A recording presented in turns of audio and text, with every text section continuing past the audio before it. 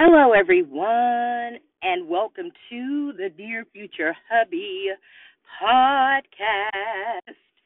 I am your host, Therese Cerise, and I hope that y'all are having a blessed and amazing day. I'm going to read a poem from my book of poetry entitled A Strong Willed Mind Healing Scars Over Time Through My Poetry. And today's poem is entitled Impossible. For you to really believe that I am easily deceived, that you can continue to blind me with your lack of integrity, is impossible. Simply impossible. I see right through you, all the crazy things you do. You think that it's cool. I'm not a fool. You won't get away with this game that you're playing. It's impossible. Simply impossible. One of these days, you will open your eyes, the promises that you break by speaking those lies, the ones that you've hurt by doing your dirt. You think you've gotten away, but you haven't. It's impossible, simply impossible. So, as I read that poem, it causes me to reflect on a lot of my past relationships where infidelity was running rampant on the other person's side, and how I got to a point, excuse me, where I just got tired of fussing, cussing, going through all that you go through whenever you're dealing with a relationship where infidelity is playing a part. I just really got tired of that. And a lot of times, I'm only speaking from my experience. A lot of times, whenever you are in a relationship where the person that you are trying to build something with is not being faithful to you, it will cause you to become insecure. Excuse me. Mainly because they normally say when whatever attracted you to that person and whatever attracted them to you, it becomes a highlight in the beginning, but then for whatever reason, it may change over time. And so the very thing that they were complimenting you about, that they were so attracted to you about when they first got with you, now all of a sudden they're complaining about it. You put on too much makeup. Too many people are calling you. The list goes on. So, excuse me. And a lot of times what I learned back in the day is that the reason why these particular people were cheating on me is simply because they were not ready to be monogamous. They didn't want to be in a monogamous relationship. My whole thing is that if you are an individual who does not desire monogamy, why say it? And if your objective changes and one day you look up and you're like, I don't think I can do this anymore, why not have that conversation with the person that you are involved with to let them know, hey, I don't think I can do the monogamy thing any longer. So you can opt to stay in this or we can part ways. And the only reason why I make that statement is because I really believe that a lot of mess could be avoided if people would just state their truth. Now, I'm not saying that, the person that's trying to be in the relationship with you will not feel some type of way if one day they're thinking they're madly in love and you're madly in love right back, and next thing you know, they hear you talking about, I don't think I could do this monogamy thing. I mean, yeah, it might make them feel some type of way. So it does matter how you approach the situation. But at the same time, I truly believe that people have more respect of the other individual whenever they tell the truth. I believe that a lot of the indifferent feelings that start to come up is whenever someone is not telling their whole truth. Excuse me. And when that takes place, it literally just messes how they view you. It messes up how they view you. It messes up how you communicate. It messes up how you just a lot. It messes up a lot. It messes up the relationship. And so in order for you to be able to operate in your full authentic self, Why not try being honest? I mean, of course, hopefully you're putting some love on top of that, and you're speaking your truth in love, and you're not being, really rash, and you're not being, really just mean about it. But you can speak your truth in love. You can tell someone that you're not on the same page with them without taking away from them, so to speak, in terms of mistreating them or and I do believe that whenever you are being unfaithful, that's exactly what you're doing. You're mistreating the person that you state that you care about. So in that particular point, it's crazy how there was one individual that I was dating at the time, and he had actually told me, "Oh, I'm not doing anything. I'm not messing with anyone." And it's something about a woman's intuition. A woman always knows when something is not right. Now her intuition may not be 100% correct all the time, but a lot of times she's in the right area.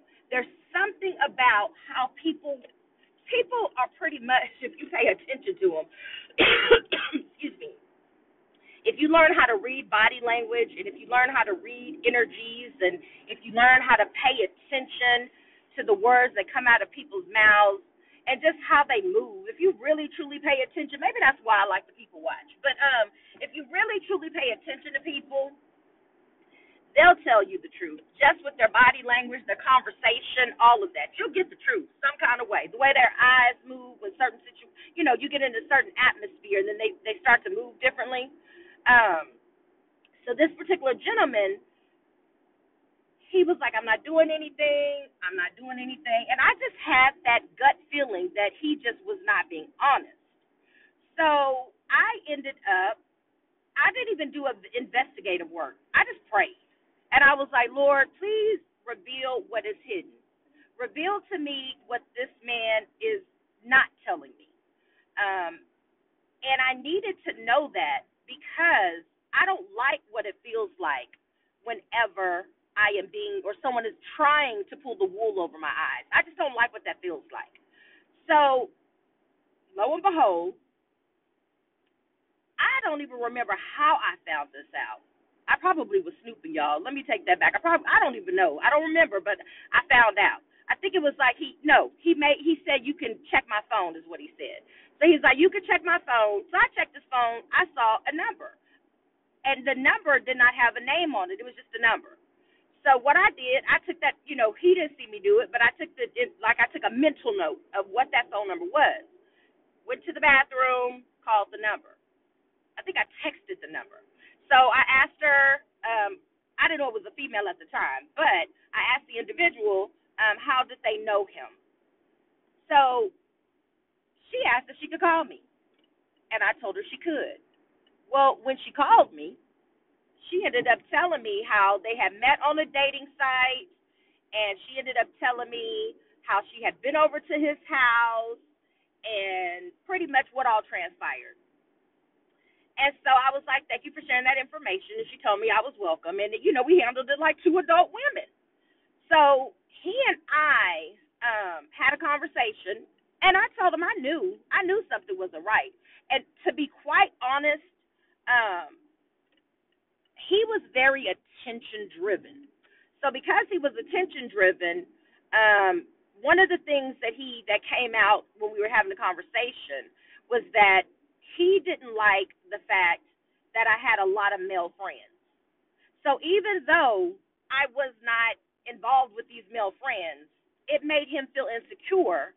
And one of the reasons why it made him feel insecure is because a lot of my male friends were a different type of caliber of guys, and he felt intimidated by their status. And a couple of those male friends were my exes. And because even though a relationship may not work for me or, with whoever I'm dealing with, one thing I try to do is maintain a friendship. And so a lot of my male friends, actually to this date, are exes. And so that didn't even sound right. Let me say that again, because that did not sound right. That sounds weird. It's not like 90% of the men that I'm friends with I have been in a relationship with. That's not what that is. I'm just saying, like maybe 3 or 4 of the guys that I've dated, I'm still friends with. So, okay, I just had to correct that because when I said it, I was like, girl, that does not sound right. But anyway, and then, okay, but if that were the case, it's still my business. Anyway, so I digress. So anyway, so when he confessed this to me, I told him, I expressed to him like I've never put you in a situation that you should ever feel like, that I'm not being faithful. I'm very transparent. I tell you everything. And what I learned in that situation is that everybody cannot handle your truth. Everybody just can't handle your truth. You try your best to tell them your truth, and depending on where they're at mentally, physically, emotionally, spiritually, they're still going to find a way to twist your truth. So when I recognize that, we're still cool to this day. We don't talk at all, but we're still cool to this day. But one of the things that I recognize is that this is why it's vital to have these conversations. You could actually have a dialogue with the person that you're dating way before you start to entertain infidelity. I'm just saying. So, one of the reasons why I also believe that it's important is because we have a tendency, if we're not careful, to bring our past relationship experiences into our present relationship experiences. And so infidelity can take place in that regard. Let's say that you were dating someone that was cheating on you, and you never really dealt with that. So then you get into a brand new relationship. That person ain't never did anything to elude you to believe that they are not being faithful. Next thing you know, they are crying their eyes out because they find out that you've been cheating on them the whole time. And the reason why you were cheating on them the whole time is because you never dealt with the fact that the person, your ex, was cheating on you. So hurting people hurt people, remember? So because hurting people hurt people, you felt some type of way because things did not go your way in that other relationship. And that's just not fair. It's just not fair. To the person that hasn't done anything to you, it's not fair. And so that's something to also keep in mind anytime that you are potentially dealing with insecurities. If you are a person that's dealing with insecurities, please get help. Heal first. Because when I look over some of these pages of what I've written in my book, I start to realize that a lot of these words had everything to do with pain that I endured because of who I was dealing with. For example, here's another poem. It's called Release Your Past. When we first met, you told me things that I will never forget. But as the truth was revealed over time, I realized that you are living a double life. You said that you were a single man, but the truth is you were in a relationship. You led me to believe that she was the one who ended it months ago, way before I came into your life. Now I am forced to make your wrong choice right. I wish it was easy for me to up and walk away, while something keeps telling me that I should stay. When we are apart, I really do miss you, but the idea of sharing you is something I cannot agree to. Wow, 2 girlfriends at the same time. This whole relationship was built on lies. I wish you had released your past, and now there is no turning back. It's best that I just say goodbye because she doesn't deserve your lies. Crazy how I once believed that we would last, but the truth is you never released your past. And it's a lot of situationships